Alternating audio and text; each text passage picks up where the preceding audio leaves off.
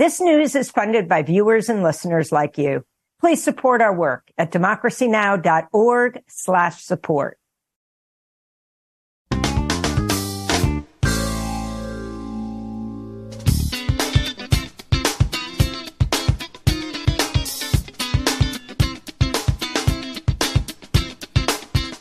From New York, this is Democracy Now!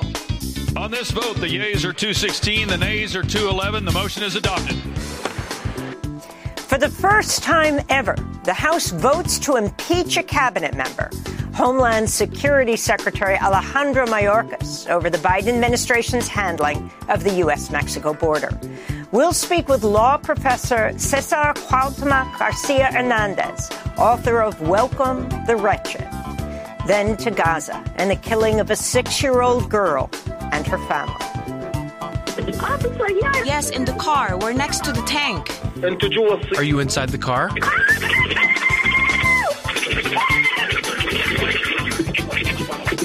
Hello? Hello? Hello? We'll look at the case of Hind Rajab, the 6-year-old called for help after her family was shot and killed. 2 weeks later, their bodies were found alongside the 2 rescue workers who tried to save her. We'll speak with Palestine Red Crescent about the case. And what is the State Department doing about the killing, the arrests, and the attacks on Palestinian Americans, both in the occupied territories and here at home? Nobody should be dragged out of their home in the middle of the night and beaten over social media repost. We expect that the Israeli government will release my mother unconditionally so that she may return to the United States. This is our expectation because there's no other rational outcome. All that and more coming up.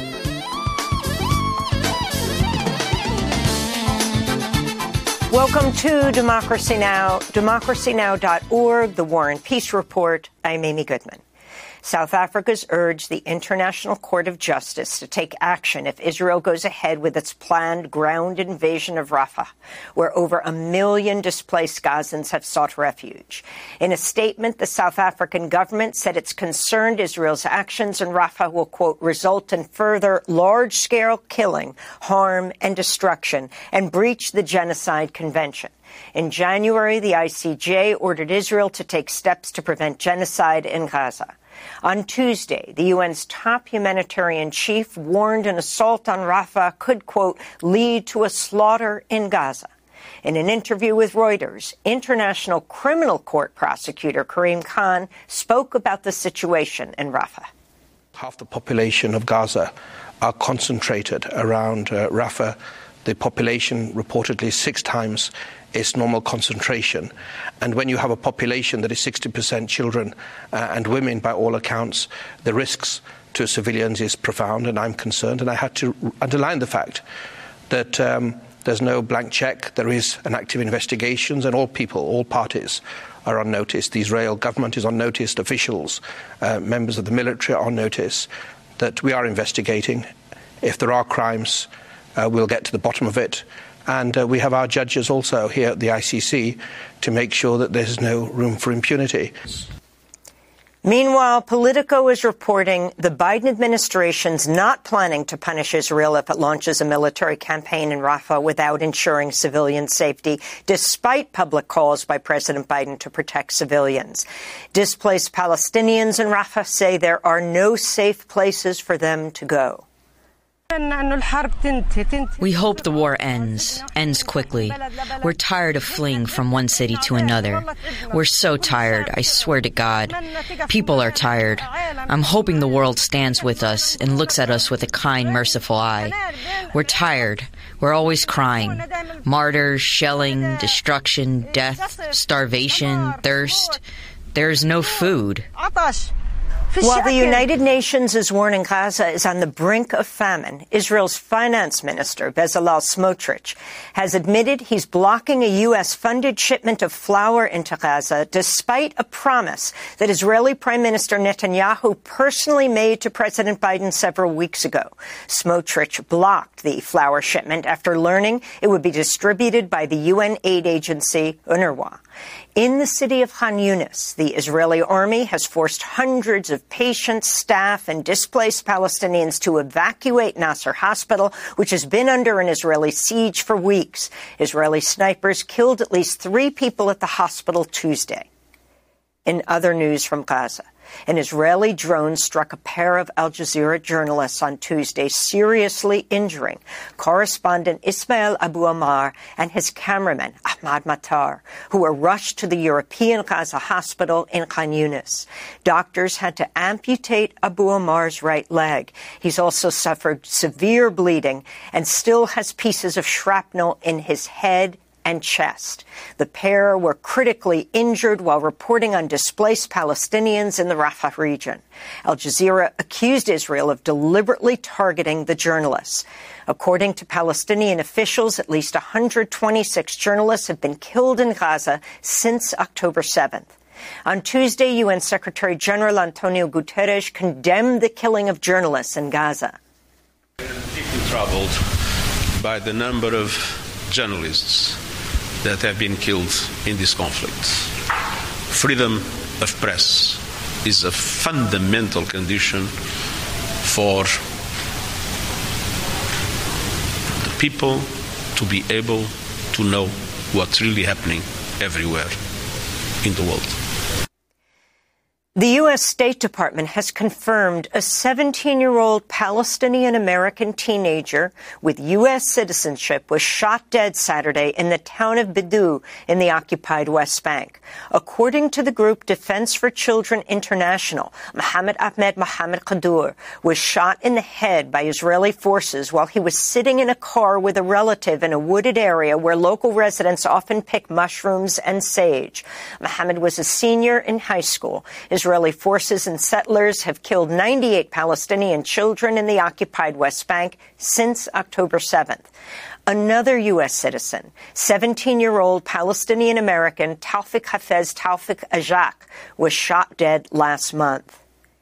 In news from occupied East Jerusalem, Israeli forces have raided and demolished the home of Fakhri Abu Diab, a prominent community leader who's campaigned for years to fight the eviction of Palestinians living in the area of Silwan.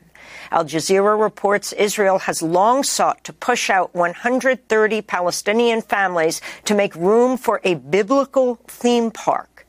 In more news from the region, Al Jazeera is reporting the Palestinian human rights lawyer, Diala Ayash, has now spent nearly a month in jail without charge. She was detained January 17th at an Israeli checkpoint. Prior to her arrest, she'd helped form a new collective of women lawyers to work on the unprecedented number of Palestinians being jailed in the West Bank and Jerusalem following the October 7th Hamas attack. Tension remains high on the Israel-Lebanon border. Earlier today, 1 Israeli was killed and 8 others injured in a rocket attack by Hezbollah. Israel responded by firing a barrage of rockets into southern Lebanon. On Tuesday, Hezbollah leader Hassan Nasrallah vowed attacks would continue until Israel ends its aggression in Gaza, he said. We are fighting in southern Lebanon with our eyes on Gaza. When the aggression stops against Gaza and when the shooting stops in Gaza, we will stop the shooting in the south. In Indonesia, Prabowo Subianto appears to have won today's election in a landslide. Initial results show Prabowo has received well over the needed 50% to avoid a runoff. Prabowo is a former general who's been implicated in mass killings in East Timor, Papua, and Aceh, as well as the kidnapping and torture of activists in Jakarta. Prabowo is a longtime U.S. protege and the former son-in-law of the former Indonesian dictator Suharto. Critics fear his rise to power could result in the return of military rule in Indonesia. Visit democracynow.org to watch our interview on Tuesday with journalist Alan Nairn in Jakarta on the Indonesian elections. House Republicans voted to impeach Homeland Security Secretary Alejandro Mayorkas, making him the first sitting cabinet member ever to be impeached. The final vote, 214 to 213. Republicans accuse Mayorkas of failing to uphold immigration laws at the U.S.-Mexico border. Following the vote, President Biden issued a statement saying, quote, history will not look kindly on House Republicans for their blatant act of unconstitutional partisanship that has targeted an honorable public servant in order to play petty political games, he said. 3 Republicans voted against impeaching Mayorkas. Congressmember Mike Gallagher of Wisconsin, who just announced he'll not seek re-election, warned the vote will, quote, set a dangerous new precedent that will be weaponized against future Republican administrations, unquote. The Democratic-controlled Senate is expected to reject the charges against Mayorkas, which would allow him to remain in office. In 1876, the House voted to impeach War Secretary William Belknap, who resigned just before the vote. Former New York Democratic Congressmember Tom Suozzi won a special election Tuesday to fill the open seat left by disgraced Republican Congressmember George Santos. Suozzi won nearly 54% of the vote, defeating Mazi Pilip, a Nassau County legislator who was born in Ethiopia or later served in the Israeli military. A pro-Palestine protester disrupted Suozzi's victory speech in Long Island.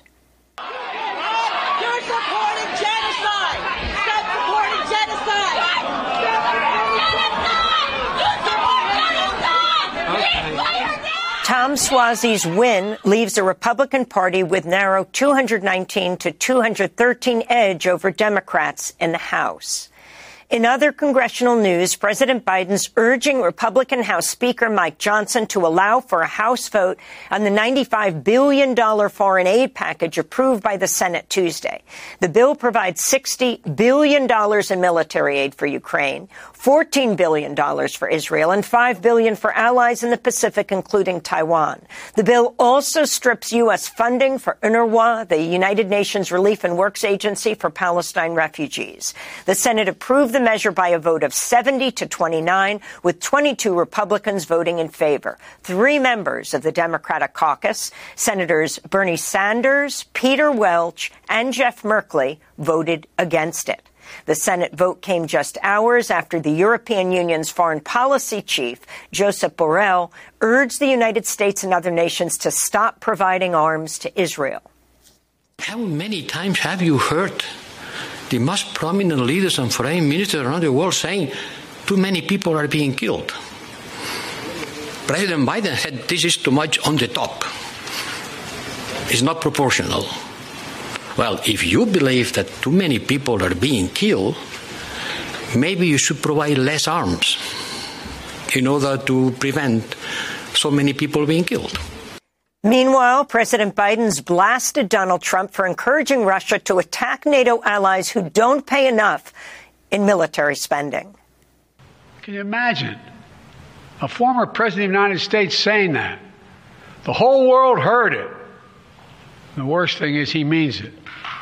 No other president in our history has ever bowed down to a Russian dictator. Well, let me say this as clearly as I can. I never will. For God's sake, it's dumb, it's shameful, it's dangerous, it's un-American. The UN has warned of escalating tensions in Senegal as the government intensifies its crackdown on protesters who've taken to the streets since last week denouncing President Macky Sall's postponement of February's election. Sall's government has again cut off mobile internet access and banned a large mobilization that had been planned for Tuesday. This comes as Amnesty International reported Senegalese security forces recently killed at least 3 protesters, including a 16-year-old teenager in the capital, Dakar.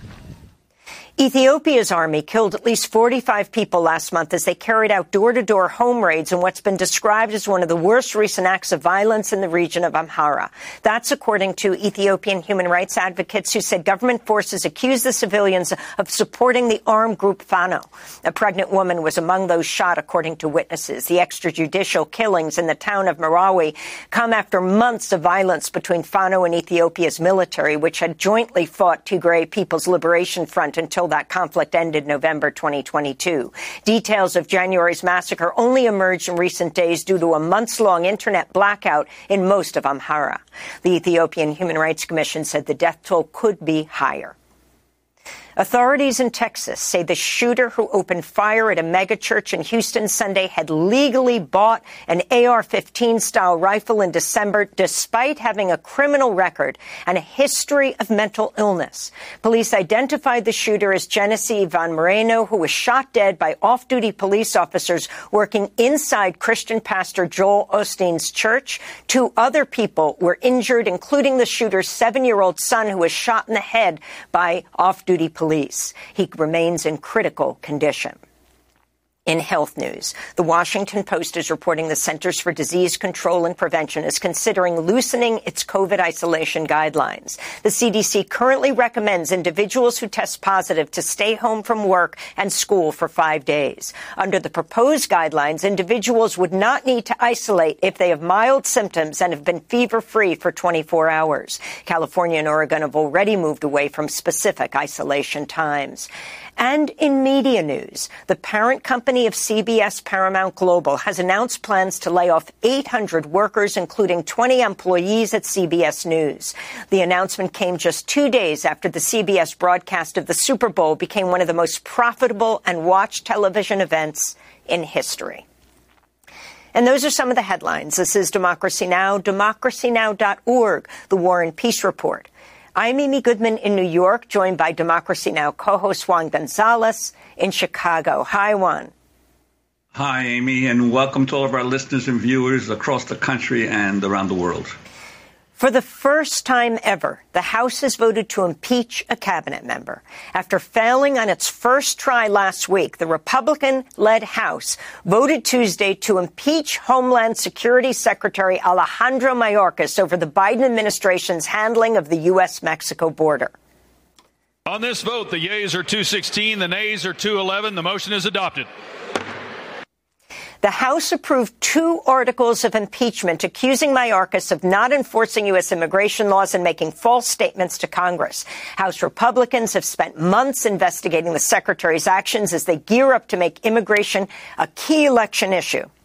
They had to push the vote to take place Tuesday because they just won by a 1-vote margin, and a new Democratic member of Congress could have been sworn in today. Former New York Democratic Congressmember Tom Suozzi won a special election Tuesday to fill the open seat left by disgraced Republican Congressmember George Santos. In a statement, President Biden called Tuesday's impeachment vote by House Republicans a, quote, blatant act of unconstitutional partisanship that targeted an honorable public servant in order to play petty political games, unquote. Meanwhile, the Senate passed a $95 billion military funding package for Ukraine, Israel, and Taiwan Tuesday that stripped out a border deal that had been blasted by Trump, even though it was a Republican proposal and would have further militarized the border and ramped up immigration enforcement. For more, we go to New Mexico, where we're joined by Cesar Cuauhtemoc Garcia Hernandez, a law professor and the Gregory Williams Chair in Civil Rights and Civil Liberties at Ohio State University. He's the author of the new book, Welcome the Wretched. His recent op-ed for the New York Times is headlined, "This immigration bill was never going to fix the border." He's joining us from Albuquerque.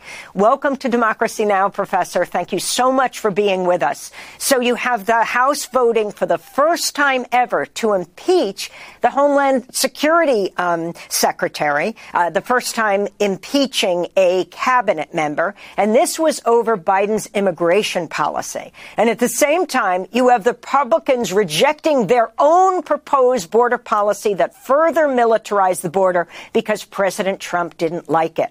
If you can talk about the significance of what's taking place right now, where the Democrats and Republicans stand on the border and what needs to be done. It's a pleasure to be here with you, Amy and Juan.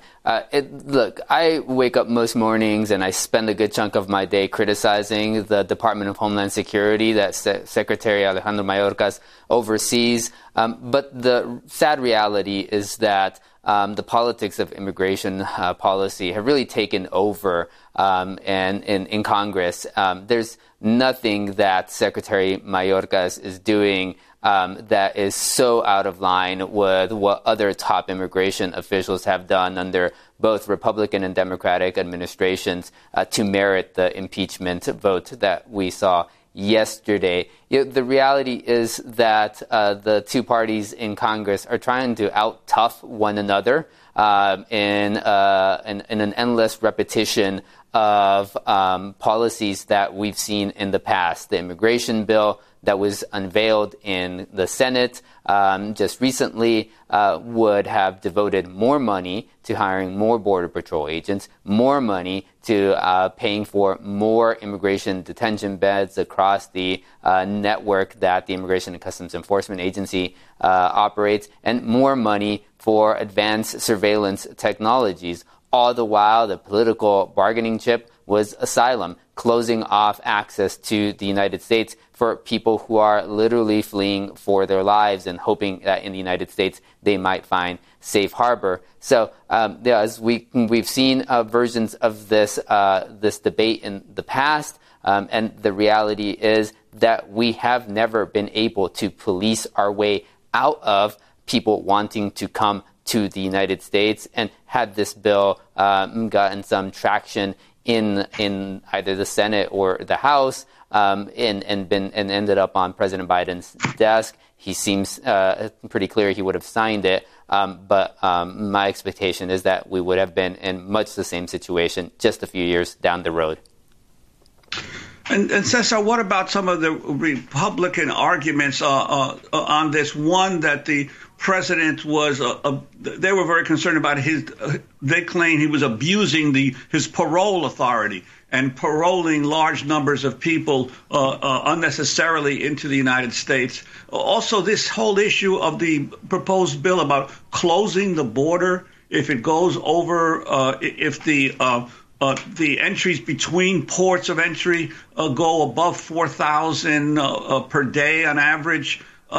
What would closing the border mean? Are they talking about closing the border to just people coming over, or also to all of the traffic, the commercial traffic that crosses that border every single day? The parole authority that Republicans in the House really rallied around as one of the reasons why they moved forward with this impeachment vote against Secretary Mayorkas is truly an astonishing reflection of a lack of historical understanding. Parole has been part of federal immigration law since the middle of the 20th century. It was first used on a large scale while Dwight Eisenhower was sitting in the Oval Office in the 1950s.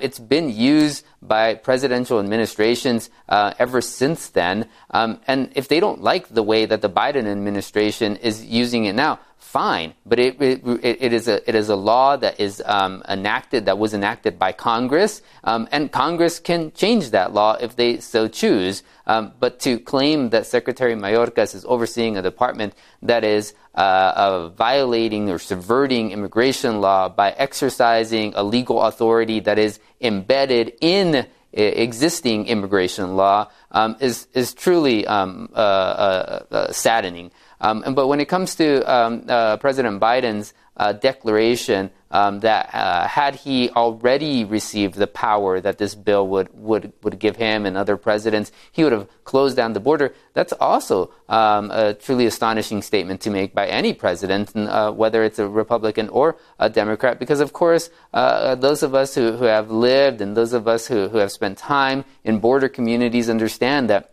the border is far more than just the site of chaos and crisis that we would imagine if all we do is listen to members of Congress or members of the White House team talk about the border. It's also families that straddle communities across both sides of the border. It's economic relationships, it's cultural ties that extend for generations, and to promise to shut down the border really doesn't give much weight to all of the meaning that goes to those people who make their lives and hope for their futures in these communities, whether we're talking about San Diego on the western tip or Brownsville on the eastern tip. The power that this bill would have given would basically have targeted asylum seekers specifically. It would have exempted U.S. citizens and lawful permanent residents, folks with green cards, but it would have shut off access to people reaching the United States specifically to request asylum, that is, to request legal safe harbor, despite the fact that there's a federal law on the books since 1980 that says anyone who's in the United States and is physically present and is afraid for their lives can request asylum. This bill would have empowered the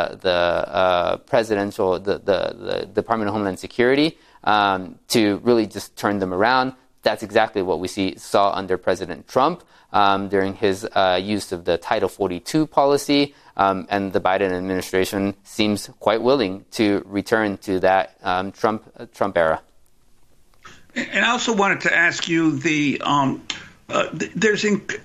what degree is all of this border chaos narrative affecting not just average white Americans, but also within the Black and Latino communities as more and more migrants are being sent to the northern cities? There seems to be increasing tension, for instance, between Mexican and Central Americans, many of whom are undocumented but have been in this country for decades and are now seeing all of this attention focused on the latest migrants. What's your assessment of the potential for divisions, even within the Latino community, as well as other communities of color, as the failure of the federal government to deal with the current migrant surge accelerates?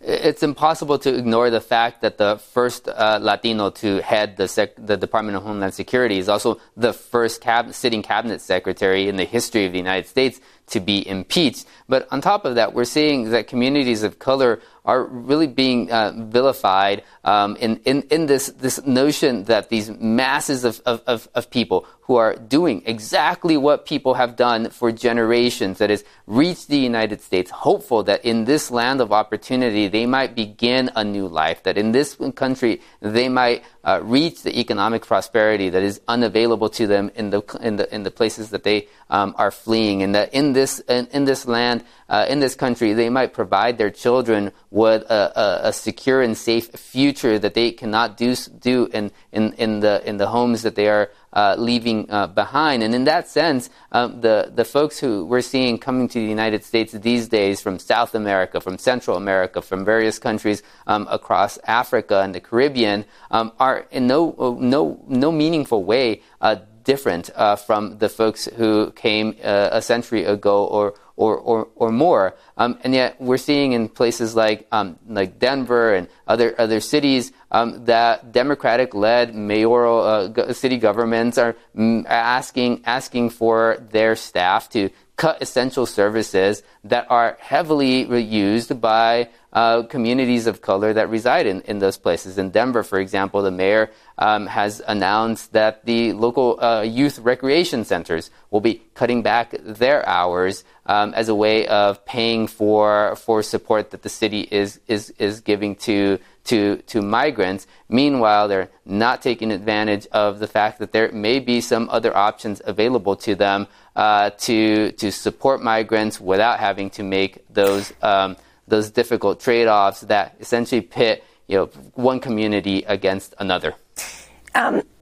The Republican-led House had to vote yesterday, on Tuesday, on impeaching Mayorkas because they won by just one vote, 214 to 213. And a new Democratic member of Congress would have been sworn in today, and that would have meant that they wouldn't win. They'd already failed in the vote last week. The former New York Democratic Congressmember Tom Suozzi won that special election Tuesday to fill the open seat left by disgraced Republican Congressmember George Santos. Suozzi won nearly 54% of the vote, defeating Mazi Pilip, a Nassau County legislator actor who was born in Ethiopia, served in the Israeli military, moved to Long Island. Swazi's victory leaves the Republican Party with a narrow edge over Democrats in the House. Many of the TV commercials that Philip and Swazi ran during the campaign focused on immigration. This is a Long Island Queens race. This is one of the winner, Tom Swazi's ads. The southern border is 2,000 miles away, but the migrant crisis has landed right in our own backyard. I'll work across the aisle to do what our leaders haven't: secure our border, close the routes used for illegal immigration, but open paths to citizenship for those willing to follow the rules, and pay a fee to help finance it all. In the past, I've worked with Republican Peter King on a compromise solution to the migrant problem. I'll work with anyone to get it done. So that was Tom Swazi. Cesar Cuauhtemoc Garcia Hernandez, if you can tell us more about, he really ran on immigration. It was the number one issue, that and abortion, of this largely Long Island district. Can you talk about the fact that the Democrats adopted the Republican stance on militarization? And yet it was the Republicans that rejected it, and what this bodes for what's happening next. The idea that Democrats can out-tough the Republican Party when it comes to immigration policy is a dead-end strategy. The politicians like to imagine that we can police our way out of immigration policy problems, but they're imagining a fantasy world that has never existed and does not exist right now. If the solution to regulating migration were to be bought by more Border Patrol agents, by more ICE prison beds, by more advanced technologies that are being deployed at communities that cross the border on a regular basis, then we would have bought that solution a long time ago. But the reality is that so long as people have a desire to get to the United States, so long as people have families and family and friends who are already in the United States, and so long as people are able to begin those lives that they dream of in the United States by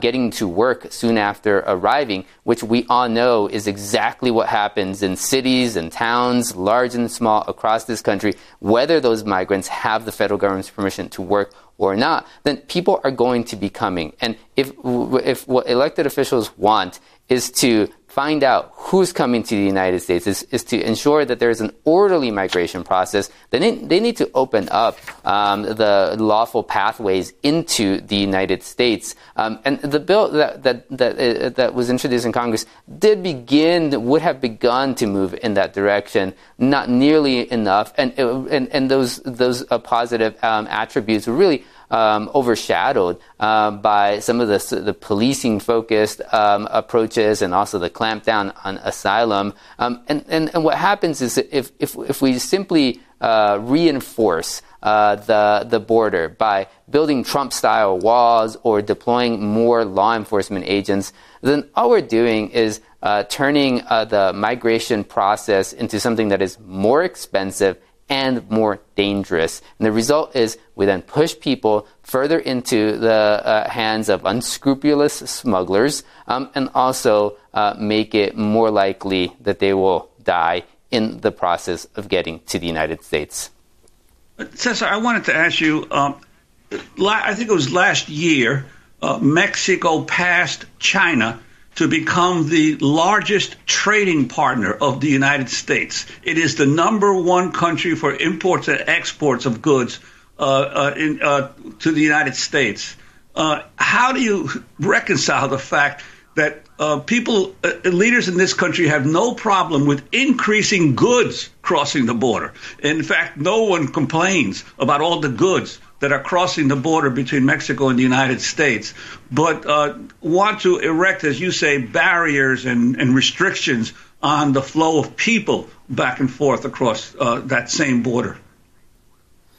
Well, the United States is a vital trade partner of Mexico and vice versa. This is not a new phenomenon, nor is the fact that we're perfectly happy to see a free exchange of goods and products, but not so happy to see an exchange of people. But the reality is that the people are going to be crossing the border anyway. The people are crossing the border. People come into the United States. Sometimes they have the government's permission to come here, and they stay after the fact. That's true of Canadians. That's true of Western Europeans. That's true of Mexicans. That's not a result of citizenship. That's just a result of the fact that life happens and priorities shift over time. And so if what we truly want is to encourage cross-border ties, then we need to stop using the border as a political baseball bat to beat political opponents with. We've seen the Biden administration shut down ports of entry for a few days at a time. We've seen the governor of Texas, Greg Abbott, demand inspection of 100% of the commercial cargo carrying vehicles crossing at certain ports of entry in a way as a way of making a point about border security. And all of these have an enormous impact, not simply on the people, but also on the economic relationship between the United States and Mexico. And it's in the interest of the United States to have a strong Mexican economy, just like it's in the interest of the Mexican citizens to have a strong U.S. economy.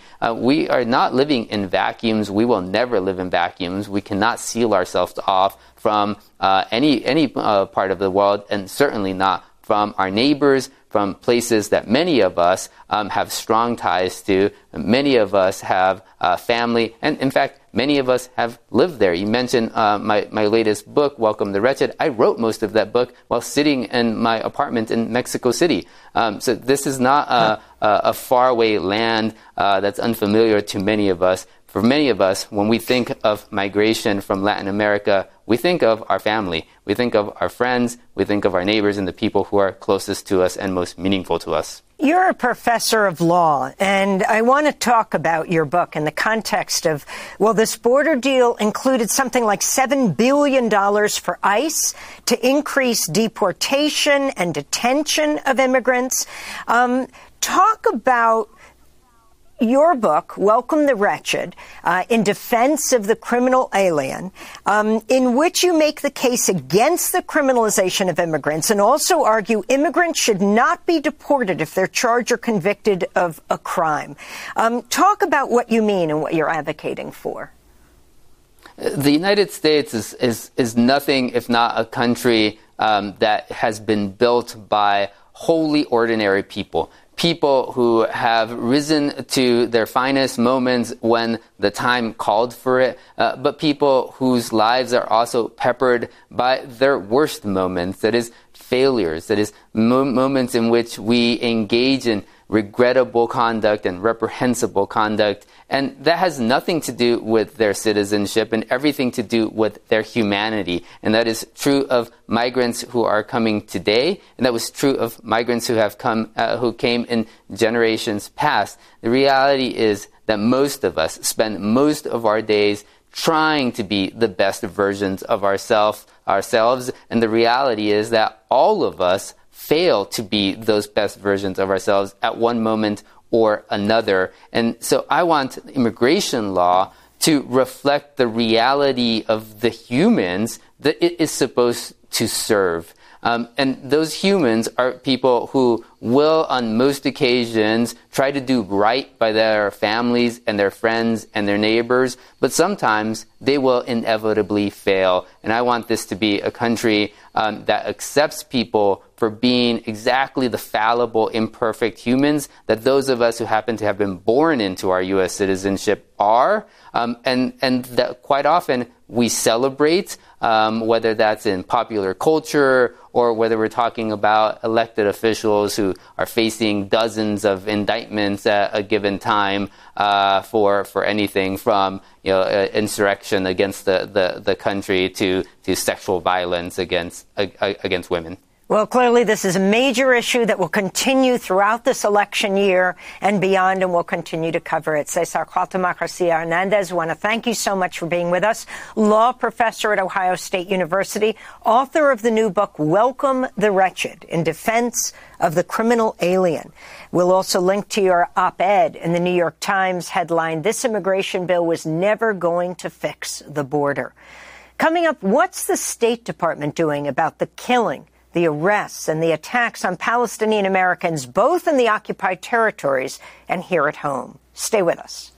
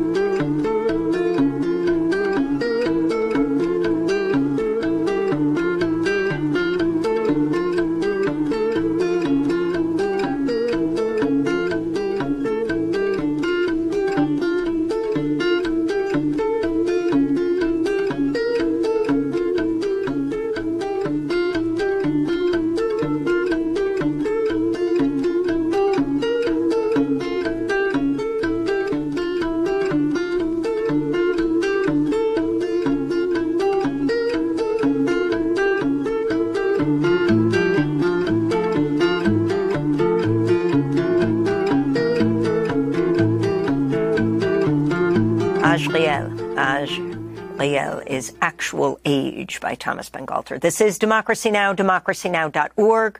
I'm Amy Goodman with Juan Gonzalez. A Palestinian American detained in the West Bank by the Israeli military last week was beaten in custody and denied medication. This is according to her family. Samaher Ismail was detained near the Silwad village area in the West Bank February 5th. The family said she was dragged from her home by Israeli soldiers and badly beaten. They also said her home was destroyed in the raid. The Israeli military confirmed Ismail's detention, saying she was arrested for, quote, incitement on social media, but did not respond to the allegations of mistreatment raised by the family. The family's calling on the State Department to gain consular access to her and to secure her release. At a press briefing, the State Department said it could not address any specifics about the case. Samaher Ismail's case is just one of a number of Palestinian Americans detained, attacked, or killed, both in the occupied West Bank and in the United States. And we're going to go through some of those cases. We're joined now by Samaher Ismail's son, Suleiman Hamed. He's joining us from New Orleans. And we're joined from Atlanta by Edward Ahmed Mitchell, a civil rights attorney and national deputy director of CAIR. That's the Council on American Islamic Relations. We welcome you both to Democracy Now! Samaher, Suleiman, can you tell us about your mother? Where was she when she was detained? What's exactly happened to her? Have you been able to communicate with her in the Israeli jail that she's being held? So I'm Suleiman Hamed. I can give you a little bit of insight on that. So it was Monday morning, February 5th, Jerusalem time. They came in the middle of the night, raided our home, dragged her out of the house in her pajamas, didn't even give her a chance to wear her hijab. They broke stuff all inside the house. They came in with muddy shoes on purpose. And long story short, they came and took her. And ever since, we have not had any communication with her. It's been very traumatic, very anxiety-inducing. That's what happened. And we're hearing there's not even a formal charge.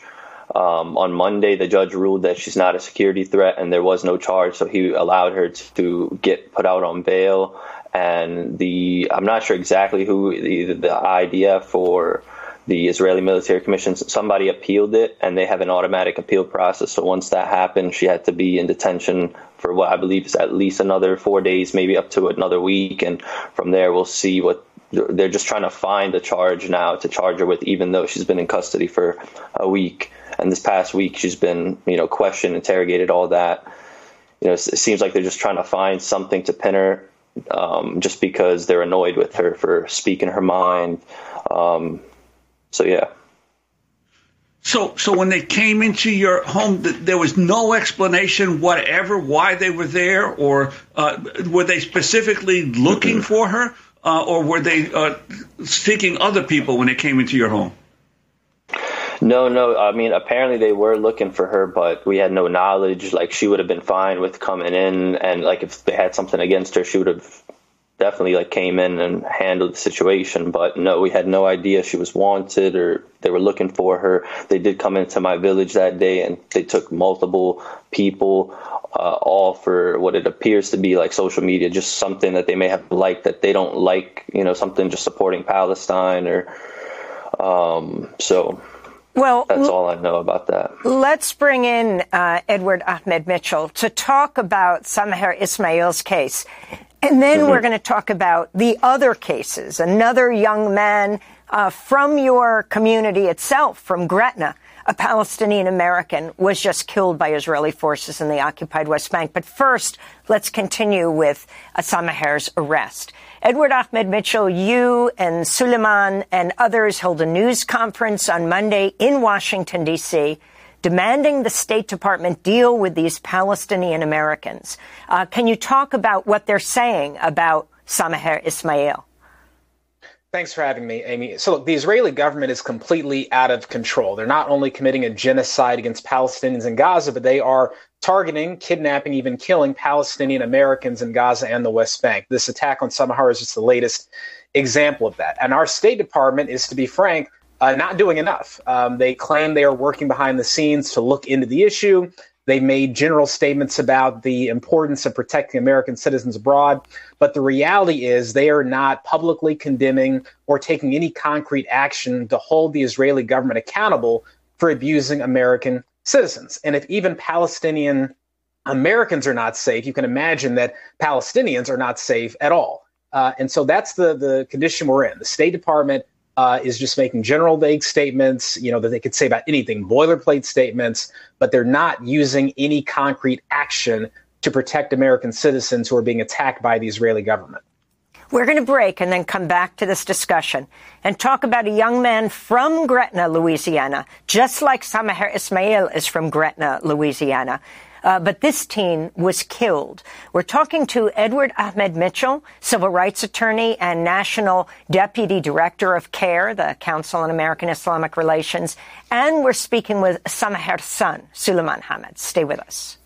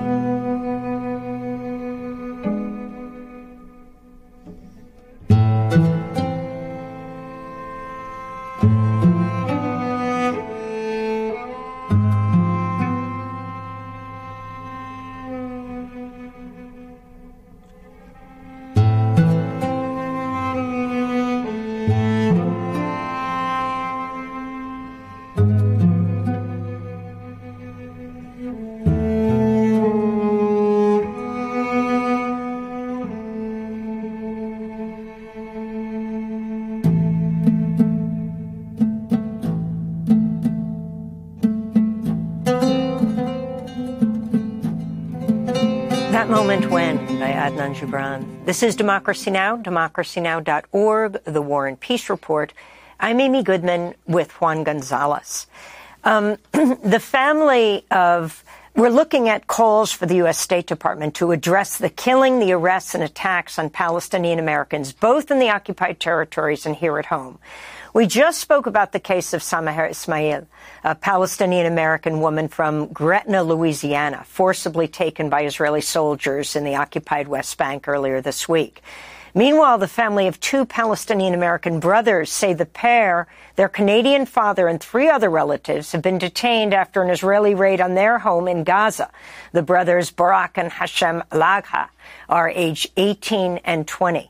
National Security spokesperson John Kirby said the U.S. will talk to Israel about the detention of the brothers as well as Samaher Esmail. We also learned about the stabbing in Texas, the Sunday stabbing in Austin of 23-year-old Palestinian-American Zachariah Dor, which is being called a hate crime. For more, we continue with Edward Ahmed Mitchell, civil rights attorney and national deputy director of CAIR, the Council on American Islamic Relations, and Suleiman Hamed, Samaher Ismail's son. If you can talk about this arrest, killing, and detention and attacks on Palestinian Americans and what the State Department is saying in each case. We've also learned about the killing of 2 Palestinian American teens, one in Below. The State Department is just saying they're looking into this, as well as another young man from Gretna. Amy, sadly, you have described what the State Department is saying, and it's what they say every time this happens. We're looking into it. We care about American citizens abroad, and that's about all you get from them. No condemnations of the Israeli government, no concrete action, nothing.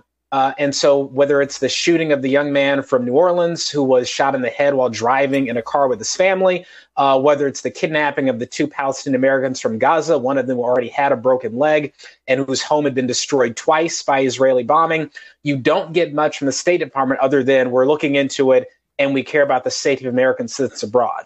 What they need to be doing is very clearly and explicitly condemning the Israeli government for attacking not only American citizens who are in Palestine, but also Palestinians in general. And as long as the Israeli government feels that the American government will not hold them accountable for even targeting American citizens, then of course they're going to target everyone without any sort of with impunity.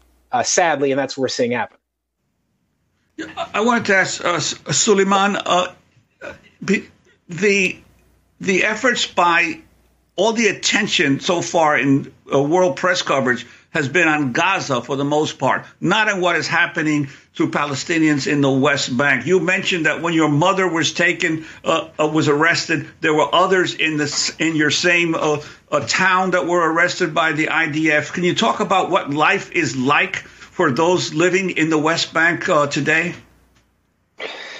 Yeah, of course. It's filled with just humiliation, harassment by Israeli forces. They come in. They could come in the middle of the night and take your little boy, take your little girl, take your mom, take your dad. They have no respect for us. They have said on record multiple times that they see us as animals, and that's how it feels. Like we're second class, even third class citizens to them. And like you said, like this was all in the West Bank. This isn't a war zone. There's no Hamas. There's nothing like that over there. So it's just, again, they treat us poorly. And I want to actually add something because I forgot to mention this, but, you know, about my mom's condition, her lawyer had said that she had been beaten in prison. She witnessed and wrote an official statement that we got to the U.S. Embassy that said that she had bruises, black and blue, all over her body, specifically on her hands and back. She was shaking from lack of, like, I guess, medication and the abuse she's received. They've had her medication for over 7 days now. Now it's like day 9, and they still have yet to administer it. You know, they're just cruel. They're cruel, and, you know, it's not a way to treat a person, first of all, and not a way to treat a U.S. citizen. And I want to see the embassy, you know, speak up about that and go see my mom. I want to go to State Department spokesperson Matthew Miller addressing reporters on Tuesday. When we see reports of U.S. citizens that have been detained, have been arrested, that have been killed, have been in any way potentially mistreated, we first gather information. If it's appropriate, we ask for a full investigation. If that investigation shows that there ought to be accountability, we call for accountability measures. I will also state that when it comes to activity in Israel, the United States has shown that it is willing to impose its own accountability measures when we think it's appropriate. So that's Matthew Miller. And I want to address this to the lawyer, looking also at the case of Taufik Abdel-Jabbar, the 17-year-old Palestinian American shot and killed in the occupied West Bank last week. Taufik was born again in Gretna, Louisiana, across the river from New Orleans. He and his family returned frequently to their ancestral home in the village of Al-Mazrah, Al-Sharqiyah in the occupied West Bank. On January 19, Taufik and a friend were driving in a pickup truck on a dirt road near the village when they came under fire from at least 10 shots hitting the truck. One of the bullets struck Taufik in the head. The car skidded off the road, flipped several times before coming to a stop. He was pronounced dead when he was brought to the hospital in Ramallah. Israeli police didn't identify who fired the shots, but described the incident as, quote, ostensibly involving an off-duty law enforcement officer, a soldier, and a civilian. The White House has called for a transparent investigation into the killing. Edward Ahmed Mitchell, if you can tell us more about this case, and then we'll talk about just what happened outside Austin, Texas, a case you're representing as well. Right. So it's been almost a month since that young man was shot in the head and killed. Has the State Department done anything more? Has the Israeli government announced charges against those responsible? No, because they're not going to do it. You don't ask the abuser to investigate himself. What the State Department is doing is releasing boilerplate statements after these incidents occur, and then nothing happens. And you know this because you can go back even further. We all remember the assassination of Shireen Abu Akleh, a few years ago.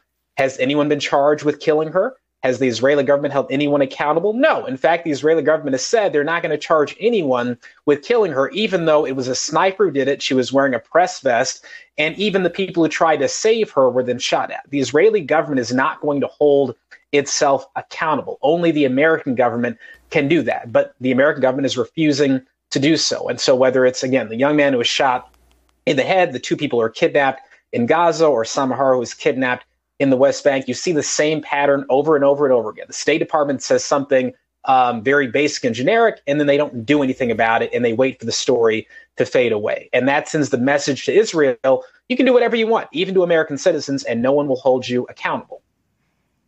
And how significant is it that the Austin police have declared a hate crime of the attack on Zachariah Dorr and his friends in Austin? Explain what happened. You are involved with this case, Edward? Yeah, so this is a case we've been helping with. So on February 4th, there was a pro-ceasefire protest held in Austin. After this event, Zachariah and three of his friends were traveling home in a car. They had the Kafia flag hanging out of their car with Free Palestine written on it. They had other signs of Palestine on the car. When they got to a stop sign, a man named Brent Baker approached their car, attempted to rip the flag off the car, and then attacked them, opened the back door, pulled Zachariah out of the car. A fight ensued. His three friends jumped out and tried to help him. They subdued the guy, the attacker, and then he pulled out a knife, and Zachariah actually jumped in the way of one of his friends and saved them, but was stabbed in the process. So the police department relatively quickly confirmed what we knew and what we'd said and what we asked them to say, which is that it was a hate crime. And this is just the latest example of an anti-Palestinian or anti-Muslim hate crime in the United States. We all know about the 6-year-old boy Wadia, who was stabbed and killed outside of Chicago back in October by his anti-Muslim landlord. We know about the shooting of 3 Palestinian college kids in Burlington, Vermont, who were, again, wearing the keffiyeh out in public and just shot on the street.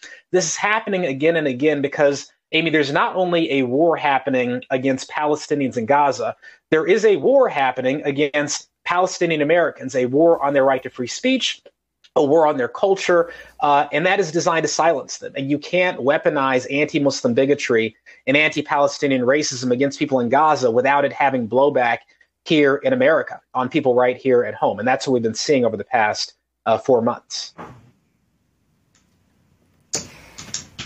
Suleiman, your final comment as we wrap up this segment, if you can talk about your mother. Yeah, sure. My mom, I mean, she's the sweetest lady. Everybody knows her in our community. She's a teacher. She was a teacher, a businesswoman, a mother of 4. She raised us with good morals. She raised us to be good kids, professionals. Again, just the sweetest woman, a helper. She just, again, she expresses her opinion, and sometimes she demands justice, and I applaud her for that. She's my hero for that. I don't think it's anything for her to be imprisoned about. Well, Suleiman Hamed, we want to thank you for being with us. We'll continue to follow your mother's case. And Edward Ahmed Mitchell, civil rights attorney and national deputy director of CAIR, the Council on American Islamic Relations. That does it for our show. We want to thank all those who participated in producing today's broadcast. Mike Burke, Renee Fels, Nermeen Sheikh, Dina Guzder, Messiah Rhodes. I'm Amy Goodman with Juan Gonzalez. Go to democracynow.org for all transcripts and podcasts. This news is funded by viewers and listeners like you. Please support our work at democracynow.org/support.